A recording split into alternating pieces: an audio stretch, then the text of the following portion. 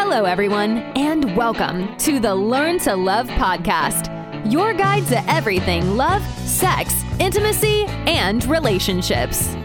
Each week, your host, Zach Beach, interviews new experts on love, including couples therapists, relationship coaches, sex educators, and best-selling authors. Learn the best tips and cutting-edge wisdom to better love yourself, others, and the world. Thanks so much for joining us. We hope you enjoy the show. Hello, beautiful souls, and welcome to the Learn to Love podcast. I am your host, Zach Beach, and I'm here with the incredible author and sex therapist, Tara Galeano. Hello, Tara. Thanks so much for coming on. Hi, Zach. It's a pleasure to be here. Our topic for today is on rediscovering your body. And for those that don't know, author Tara Galeano is a certified sex therapist who has worked with women and couples for over 2 decades. Tara offers unique couples retreats and ceremonial sensual journeys that open doors to new experiences and communication with oneself and partners. She's here to talk about her book, Rediscovering My Body, a guidebook for women who have lost their way to inner wisdom and want a way back to listening, knowing, and loving their bodies, themselves, and their lives. How are you today, Tara? I'm great. I'm really happy to be here. I want to ask, how's your body today? My body feels good. I am not in my office, as I mentioned earlier, and so I really am in a relaxed and reposed place. Wonderful. It's funny because I ask that question a lot. You might know I teach yoga. So a lot of times before class, I'll ask students how their bodies are, what's tight, what's weak, what we might want to work on today, what we might want to avoid. And something that's always somewhat surprising to me is how little people, first of all, know about their bodies. Like basic information, like what muscle moves the arm or helps you to breathe, or how the muscles work or how bones work, let alone being in touch with this body and consciously inhabiting it rather than just seeing it as like something separate, like a tool. So I'm curious just to hear about your experience on how well people know about and are in touch with their own bodies. Yeah, I love that. Because seeing the body as a tool really reinforces this mechanistic view that we have of our bodies, which is also what I see is how people view sex. They see it as a mechanistic process, so a linear process. And so, it's an interesting perspective that I think many of us live in. And then there's opportunity to discover more awareness, which is, I guess, my journey of rediscovering my body is having more awareness of the felt sense of being in my body and what that actually means to me and how I understand that and how I value that, as opposed to not being in my body, which for a long time, I don't know, I think I wasn't quite as embodied as I am today. So I do agree with you that we do, I feel like in the West, have a fairly mechanical view of the world. I feel like Newtonian mechanics has permeated our consciousness. We see the world through cause and effect, through the lens of scientific reductionism. And I'm curious, what do you feel we should view the world as, or the body as, or what's perhaps a more life and happiness serving view that doesn't see the world as a mechanical machine? Yeah. So I'm not about shoulds. I feel like, well, we all have our own view of and right, really and to recognize that there's a default way that we see things. And often that default is just infused into our worldview and we don't even know that it exists. And so I would say the opportunity is to step back and to cultivate some awareness that there is an overlay, maybe the Newtonian view, which is also coupled with the Cartesian view, or so I think, therefore I am. And all of that obscures our ability to actually understand and be in our body. And I'd say the invitation is to trust and to dismiss the feelings or the sensations in the body, the interoceptions, that felt presence, because I think we all have it, even when we experience it as a sense of numbness, that is a sense that we feel, and that oftentimes it is just kind of a burgeoning existence or perception. and it may not be one that we're really familiar with, but I want to encourage people to feel into that. I think that's really a valuable way of knowing and being in the world. I love that. An invitation to trust, not to dismiss the feelings or sensations in the body. I do feel like it's something that's very important to encourage because I feel like the general person isn't aware of their body until there's a problem, right? Yes. Until their back hurts or like you stub your toe on the coffee table or something. And then because you only become aware of the body when it's a problem, then it's easy to view the body as a problem. True thing. Yeah. So I was going to ask, what's the first thing people should know about their bodies? But I have to rephrase that now. So I'll say, what's something extremely helpful that, that people might want to know about their bodies?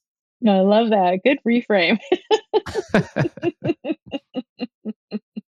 I would say that there's inherent wisdom in the body, and that when we are coming from a paradigm where if something's broken, we need to fix it, and we're looking for the pain within, then that's one way to proceed. And then an alternative actually could be looking for the pleasure and then reinforcing that positive experience and then seeking that more in the body. So, really beginning to recognize what feels good, what allows you to feel more alive, and that's a powerful pathway forward as well. What are some examples of things that help people feel more alive in their bodies? So I was saying yoga because I think that's a really powerful practice. And then I also think one that is accessible to most people is just the opportunity to slow down. I have studied trauma releasing exercises with Dr. Berselli, and what he would say is just slowing down your gait, where instead of taking 5 steps in a minute, or maybe you take more, but to really slow it down where you're feeling the foot lift off the ground and feeling how your foot then lands on the ground. What part of your foot is engaged first? And then where does the foot go in between the steps? So, really slowing things down so you're noticing. And I think that's a powerful practice of just slowing down, because I think that really allows us to be more in our body. There's a powerful thing about the body is the body's only ever in the present moment. And I work a lot with people who are struggling with mood disorders like anxiety and depression. And anxiety brings us into the future, and depression is about the past. And the body is only ever in the present moment. And so the opportunity is to be in the body, to come back to the senses. It's so interesting to hear you say that because I'd love to just hear more because I have heard that quote and I feel like it's attributed to the Buddha or who knows, like, because I was like, would a therapist agree with that statement? That anxiety. I am a therapist. So you would say that the old adage that anxiety is because we're stuck in the future and depression is because we're stuck in the past. There is some scientific fact to that. Yes, and I say that to my clients regularly. Oh. You brought up trauma a little bit, and it just brings to mind how earlier you mentioned trusting in the feelings and sensations that are in our bodies. And I feel like for a lot of people, even the idea sounds overwhelming. Or like if you feel like your heart beating really fast, like you're having a panic attack, the last thing that you want to do is be present with that emotion. And what do you say for those that do feel like being present in this moment might be too overwhelming?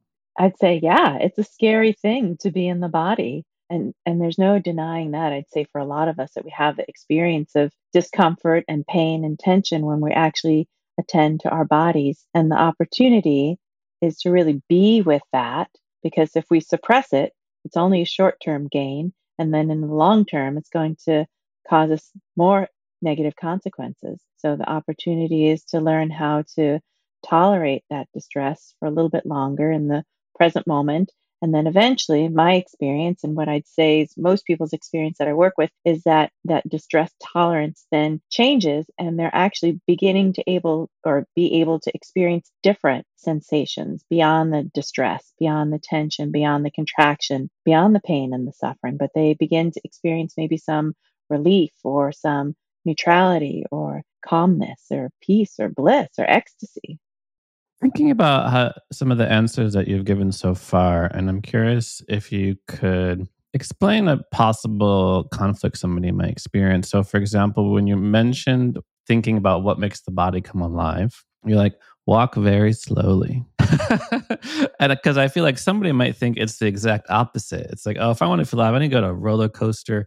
I need to jump out of an airplane. I need, to be at like some concert with all sorts of extrasensory stimulation in order to like actually feel present in my experience. Would you say that both are like perfectly valid ways to feel alive, or is there some greater merit to this really basic idea of slowing down and getting in touch with the smaller, subtler aspects of our experience? Yeah, I think that's a great question. I really do. And yes, I think they're both valid because I think the way that our society is currently constructed, that we have this amplification or this need or desire inherent that's built into us, how to experience overwhelm. It's like we don't want to just taste something pleasurable. We want to taste it to the umpteenth degree. So it's like this exponential amplification that we desire. So we really want more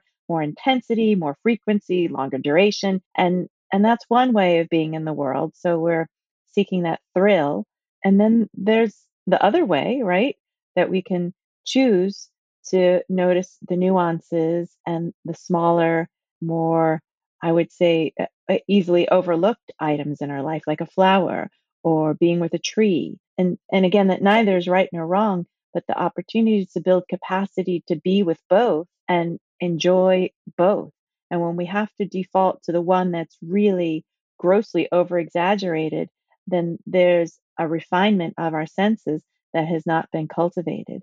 And so the opportunities to really build more capacity. So I love your advice on yoga and meditation and walking meditation and even just eating mindfully is a wonderful way to slow down.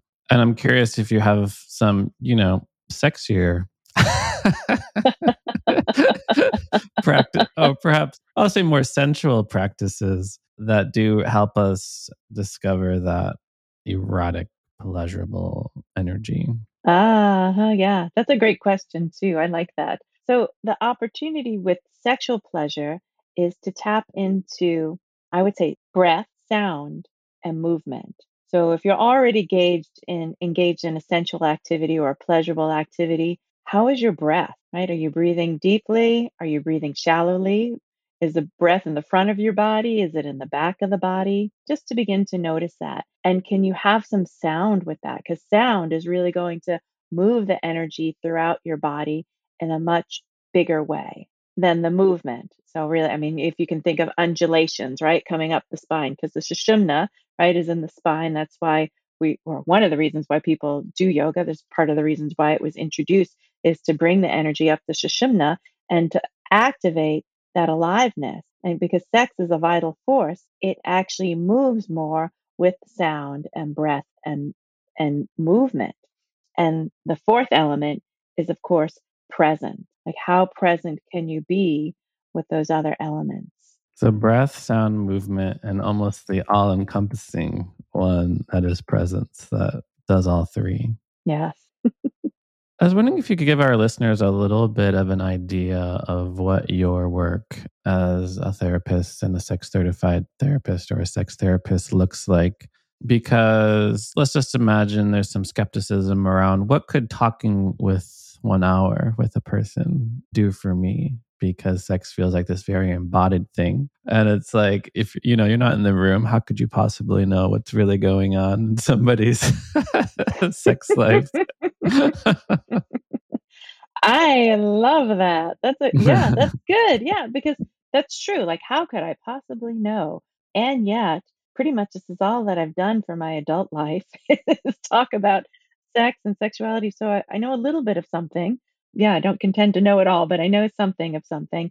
And what I can say is that there's a lot of different things that are going on. There's a huge overlay of shame that lives within most people's body in this Western world in which we inhabit. And I would say that that's a big piece that block this energy of vitality that sexuality is within our being. And so when we have the opportunity to release that, that can actually bring a lot more pleasure to the sexual experience. And one way that we know that releases shame is to begin to identify it and articulate it, right? Because it's not a secret any longer. It's something that we can talk about. And coming back to these elements of breath, sound, and movement, sound, right? The vocalization, the word is really powerful. When you say the word is really powerful, what do you mean? Making noises during it, or Uh-huh. like Yeah. mantra? What are you Yeah. talking about? Mantra, all of that. Sex therapy is a talk therapy. So to actually find words to speak about your experience is a powerful process. Because if you think about it, like language is an architecture. We with the words, we're formulating concepts and understanding to our experiences. And then we're actually able to convey that and communicate that. So like a common language with a lover, some way to communicate or identify our desires or our pleasures is a powerful process. And I would say by and large, most of the people that I work with don't have that ability. And if they do, it could be probably medicalized. So they're speaking about their body in an objective, scientific way, and they're not speaking about themselves in a pleasurable way. And so that I would say most people that I see don't have fluency in speaking about themselves, their body parts, their genitalia, their pleasure, how to have pleasure with another. We're really misinformed and ill informed. Totally agree. I do think getting somebody to just ask for what they want in the relationship is often a huge obstacle. Where do you find the shame comes from? Well, I mean, religion, family of origins, this Western society in which we live, patriarchy. I mean, and just this white supremacy. I mean, I feel like there's all these systems at play that impact us that we are aware of, or some of them that we're not even aware of, and that we live within. And I believe that they oppress all of us on some level and inhibit our own innocence and natural expression, of which sex is one of those many forms of expression that I believe is innocent and natural, and that is obstructed by the systems in which we live. So if you were like queen of the world, like I dictator, let's am. just say, or even you rub a lamp and you have three wishes. What are some changes that you feel like are so necessary in society to break out of this shame and to be more in touch with our bodies and be able to talk about them in a more pleasurable, serving way? I love that. That's good. Yeah. I would always tell my kids I'm a benevolent dictator. So, what I would wish for the world, really, and when I think about my own children and my grandchildren, I think about this desire for them to really not know violence in the world. I mean, I feel like there's a whole bunch of violence that we perpetrate against ourselves and against others. And I remember when my daughter was 11 that she asked me what rape was. And I thought, wow, how does that come into a person's consciousness? And how do I then bear the burden of sharing that? And I just feel like, what a poignant, memorable, awful conversation to have. And so my wish is that that would never be the case, that we could have more liberation in terms of our own sovereignty and sexual expression. And I do wish that for all people, and that that there's an opportunity for more comprehensive sexual education for each of us that's focused more on pleasure than on the pain, coming back to that experience of the pain in the body and how then that informs how we speak about the body. But if we were focused more on pleasure, and that being sexual with another and having pleasure within our own bodies is a positive experience, but that's a powerful reframe. So instead of abstinence only education, or education focused on prophylactics and prevention of STIs, that we then can speak about pleasure and what it is to be in ecstasy, and what is it to be in ecstasy with another, and what is that experience. I feel like the more normalization of those conversations, that it's not the sex conversation that our parents have with us, but it's many conversations about sex and sexuality, that there's some fluency and comfort speaking about these issues. That's truly what I would like to see in the world as queen of the world. I know. I would love to see it too. Just pleasure based sex education, age appropriate sex education from a young age. And it is heartbreaking how far we seem from that in today's political discourse, but we can hope and we can dream and we can continue this work. And I heard from you earlier the problem of shame and the overlay of shame that we have as a big obstacle towards fully pleasurable sex life. And I'm curious if there are other obstacles that you've seen or identified that also prevent true connection and intimacy. Yeah. So as I think about that, I think about this mechanistic worldview. And oftentimes what I see is that people come into my office, particularly heterosexual couples, with a linear progression of sex indelibly imprinted in their mind. And so it's the stimulation, it's the ejaculation, and then that's kind of really it. So it's not a very long progression, but that's the way they're envisioning sex. And it's not imaginative, it's not playful, it's not creative. And so when they feel then that that is the only way to be sexual, it really limits their capacity to be more expressive. And then when they can't have an erection, or if they can't orgasm in the way that they always had in the past, it becomes very restrictive. And my sense is that there's tremendous amount of pleasure in the body, and that women have the ability to have, well, all people do have the ability to have psychedelic orgasms, like we have endogenous DMT within our body, that there's this amazing vastness within our being that we can access at any time. And it's just really the opportunity to step out of the current paradigm or the linear paradigm and step into something different, where we're experiencing sex and sexuality with more curiosity, playfulness, and creativity. And that's really what I see. I love that. Having our sex life be creative, playful, and imaginative. And it is interesting because even when you mentioned people have a linear view and almost a rigid view of what sex is supposed to look like, I was thinking about the role that porn does play in our sex lives, particularly because if we don't have any sort of sex education, pleasure-based education, we're going to look other places for it. And for a lot of people, some internet website is the only exposure they have. And then they begin to think that that's what sex is supposed to look like.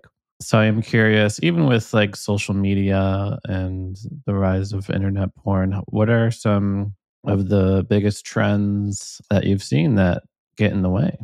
Yeah, I mean, I think pornography it has infiltrated the way that we think about sex, because even if you're not participating and viewing it yourself, your partner may have, or somebody who talked to you about sex may have, and that I would say, seeps into the way that we think about sex. And of course, pornography is entertainment and it's not education. And so, with the lack of education, it just kind of takes over. And that's fine. It's not like pornography is bad, but when it is the only view, there's so many other views that are missing from that perspective. And so there's a lot of things that I find. There's a website, what is it called? Your Brain on Pornography, how it actually begins to rewire the brain, the neural pathways of how we experience pleasure. And then the opportunity is to create neuroplasticity within the brain and cultivate more erogenous zones or more ways of experiencing pleasure that are different from that limited view. I really think a lot of sexuality, a lot of actually going to therapy too, is about creating more choice. One of my mentors said that about going to therapy, and I absolutely agree. It's like it creates more choice. And that's what I think is really important, is that we begin to understand that we have choice about our own sexual well being, our own sexual sovereignty, our own pleasure, and that pornography is just one view of the many different options that are out there. Yeah, I love your emphasis that it is entertainment, not education. Right? That's one view. People are like, you're not going to learn to drive from the Fast and Furious series. No, I like that. So our topic for today is rediscovering our bodies. And I feel like we've already covered it a little bit towards the beginning, but let's just really get down into it. What does it mean to rediscover our body? So I believe that we have an inherent knowing, that we have an innate knowing, an innate wisdom within our body. And that when we're born into this world, I would say there is some understanding of it. We may not be able to articulate it as such, but we know it and we live it. We are that. And then there is this forgetting, oftentimes, that is education as we know it, right? Or being in our families of origin, or just the acculturation that we experience. And then the opportunity to remember our agency, to come back to ourselves, to be adults, is really to rediscover this process of being in our body, that it is not just a pain body, right? But it is actually a pleasure body, and that we can have so much more, not only pleasure, but wisdom, perception. I mean, what the body can know in a moment is so much more vast than what the brain can, I would say, metabolize in a moment. That Bessel van der Kolk's book, The Body Keeps the Score, is really showing the research about trauma in the body, but also about the wisdom of the body, that there is so much opportunity for health and healing in our miraculous body, and we just are just tapping into it. And then I think a lot of us don't trust our bodies. We don't learn how to trust our bodies, and that there's a lot of opportunity there. There is so much unlearning, I feel like, that needs to be done. Even for me, I'm surprised that like most of our entire education system is sit in this chair and knowledge will be dispensed to you. Never once, when I was growing up, did somebody say, okay, let's listen to our breath and see what it has to teach us. And what are some signs that we are not in touch with our bodies? Yeah. I love this idea that the education is dispensed to us, because I do feel like that is what happens, and it takes away our natural agency and sense of knowing. And it then begins to grow this lie that we have to seek outside of ourselves for the wisdom that we desire. And then how will people know? I mean, sometimes we don't know. I mean, I guess we can go through a whole lifetime and never know what we don't know. What I encourage people to do is that if they're feeling dissatisfied, or they're feeling like they're in a rut, or they're feeling discontent, that the opportunity is to reach for something different, and then begin to explore, not outside, but maybe begin to explore internally what may be true for them. I think that there's a powerful process of examination that can happen when we focus more introspectively. And that's not necessarily endorsed in this culture. I think that, the fast and the furious and looking outside of ourselves, and, the over exaggerated experiences, all of those are titillating and activating and flirting with our attention. And that we have the opportunity to own our own attention and focus in on maybe ourselves a little bit more, not in a narcissistic, indulgent way, but really maybe with some more scrutiny and discernment and some better understanding. Earlier you mentioned some people have a very rigid, linear view of what sex is supposed to look like. And then even in our discussion on porn, I feel like there's not even just an unrealistic idea of what sex is supposed to look like, but really kind of sky high expectations that we should be able to be sexual acrobats in the bedroom. And maybe you read some book on Tantra and it's like, yes, you can have a 3-hour long extended cosmic orgasm that releases the endogenous DMT in your brain. And you're like, oh, wow, I just like 5 minutes before I go to bed. Is there something wrong with me?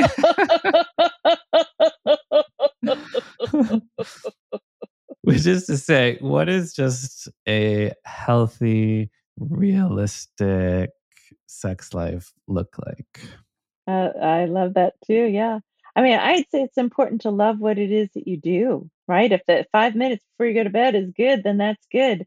And I used to say, and maybe I said this, but in the beginning of my career, I used to say heterosexual couples would have penile vaginal intercourse for 7 to 9 minutes. And it was recently updated that it's like 5 to 7 minutes now. So it's like the truncation of the sexual interaction has really happened, right? And so things are becoming more limited. And is there anything wrong with that? No. And are you satisfied with that? Yes. Yay. That's good. And if you want something different, right, then the opportunity is also there, right? If you want this 3-hour pleasurable tantric psychedelic orgasm, you can reach for that too, because that absolutely is possible. So again, it's not that either is right nor wrong, but it's just different. And what is it that you desire in your life today? And I would say for a lot of people, they can, I say, at the beginning of their sexual journey, that it was more of this heightened experience, maybe more of not knowing. And so maybe things were happening quickly. Sometimes maybe things weren't happening quickly. Maybe they could make out with their partner for hours on end. And so it's both. It was really quick and it was really long and all encompassing. And that the opportunity as we get older is to still be able to tap into that timelessness, to that experience of really dropping in and to surrendering into the sensations, and also choosing for things to be kind of one and done and like, okay, that was great too. I feel like so far our emphasis has been on our own healing and growth, rediscovering our own bodies, which of course is super important. And I'm also wondering what makes a person a good partner, a good lover. What are some skills that we might want to think about cultivating in order to please our partner better? I'm even thinking of Dan Savage's good giving and game advice. And Mm. curious what you find is helpful for people to be better lovers. Oh, goodness. So many things. And again, from my perspective in the work that I do, I would say many of us live in a performative paradigm. And I'll say specifically, the women that I see that are in heterosexual couples are actually much more focused on their partner than on their own pleasure. So maybe they're more people pleasers and they just say yes. And so perfunctory sex is great and they comply. And the opportunity for those women, which I think there are many of us out there, and just people in general who might be people pleasers, the opportunity is to step more into their own sense of pleasure, which creates more agency, which actually might be able to enhance their sense of their desire because they'll know more about what it is that they like. And then will they become a better lover? Yes, because then they'll know what they like and communicate that to their partners and be able to express that effectively. What I find is that oftentimes the focus is on the other for the people that I see in my practice by and large. And that sometimes a rare bird comes in and is really focused on themselves and doesn't know how to share that with another. And that's a very different experience. And then the opportunity then is to begin to slow down again, to look at what the experience is for the other and how you might be able to increase the sensation for the other by really looking at their response and noticing what it is that's giving them pleasure. Because we have a rote way of doing many different things in our life, kind of the mindless autopilot. And that includes sex and sexuality. And to bring more awareness to that process, which may have been on autopilot, is going to change the way that you're doing it because your presence is increasing. And that's a wonderful opportunity for really anybody to become a better lover, that you're going to be more present in the moment is powerful. And what do you find that people, you probably won't like me using the term wrong, but what do you find that people do wrong that ends up with them months down the line going into the sex therapist's office? Like, what's the best preventative medicine? Yeah, I'm like, oh, I'm so stuck on wrong. I can't even hear the question. It's just interesting because it comes in waves. Like I'm thinking about the clients that I'm seeing now, and always comes in waves. Sometimes I'm seeing more individuals, sometimes I'm seeing more couples, sometimes I'm seeing more men who are struggling with erectile difficulties, either delayed ejaculation or premature ejaculation or inability to have an erection. All sorts of, I would say, people with penis problems is really what's happening is what I'm seeing. And I'd say, what are they doing wrong? Well, I think probably nothing, but the expectation that they should be different than what they are than what they are. I think that's a really important piece, is to begin to love where they're at the moment, something about self-acceptance, and that this is what their experience is today. It may not always be their experience, and that they have the opportunity to change it, and they can begin to look at technique and practices that can change their sexual experience, because the flaccid penis can be just as sexy as a hard penis or an erect penis, and that you can do a lot of things with a soft on as well as a hard on. And I think most people who are sexually with penises are not thinking of that. They're really thinking in a very limited way about how they can be sexual with each other. And so I'd say what's wrong is the lack of expansion, that there is more opportunity, that we have more pleasure, we have more erogenous zones on our body, we have more capacity for orgasmic bliss than we can even imagine. Yeah, recurring theme I'm hearing from you is the world of infinite possibilities that is available to us in the sexual realm. As you mentioned, the expansiveness, the imagination. And let's say I'm out of ideas. Where, what can I do to be more inspired? Let's say, I'm with my partner. Want to try something new? Yeah, let's do it. Okay, what do you want to do? It's kind of like, where do you want to eat tonight? I don't know. What do you I want to hear eat? that. Yeah. Oh my goodness. This is where there are just so many. I mean, there's podcasts like this. There are films and there are websites, there's social media, there's apps, there's literature, there's erotica. I mean, the just list goes on and on. So there's music, there's the opportunity to actually just listen to your partner and be in that uncomfortable experience of, I don't know in the moment. And can we just wait and see what emerges? I also invite people to create lists for themselves, what it is that they imagine that they would like to do with their current partner, and just have that list available. So this way they can always add to it. And then maybe even share that list with their partner. And that maybe it's not an exhaustive list, but it's a great place to begin and to have conversations outside of wherever you normally have sex about your sexual experiences, so that you're decoupling it from the experience, but you're going to have a conversation about the sexual experience maybe prior or maybe a day or two afterwards, that there's an opportunity to digest the experience and maybe integrate it and begin to speak about it in a way that's different than what happens in the heat of the moment, or what doesn't happen in that moment where you're like, I'm thinking I want to experiment, but I don't know what to do. And so then you can follow up. And it's never too late to say what it is that you desire. It's never too late to say what it is that you desire. I'm picturing somebody in their last few decades of life. Really? I can. Yeah, one of my oldest clients, he was 81, and he would come in because he's like, there's something more that I need to know. And I've been hearing about this female ejaculation, and I don't know anything about it. What can you teach me about it? And I'm like, all right. Did you bust out the PowerPoint at that point? I did. I loved it. He was very attentive. Uh, Never too late. Never too late. So, as we're winding down, I do feel like I want to ask you the relatively cliche question, like the Cosmopolitan magazine, like 10 tips for the best sex ever of your life. I'm curious. I'll ask the sex therapist, do you have some hot tips for hot sex? Hot tips for hot sex. Yes. So hot tips. What am I feeling today? I'm feeling like the hot tip for today is to step out of your comfort zone and do something completely different. Yeah. Yeah. If you're normally on top, try being on the bottom, right? If you're normally doing it in the bedroom, do it in the kitchen.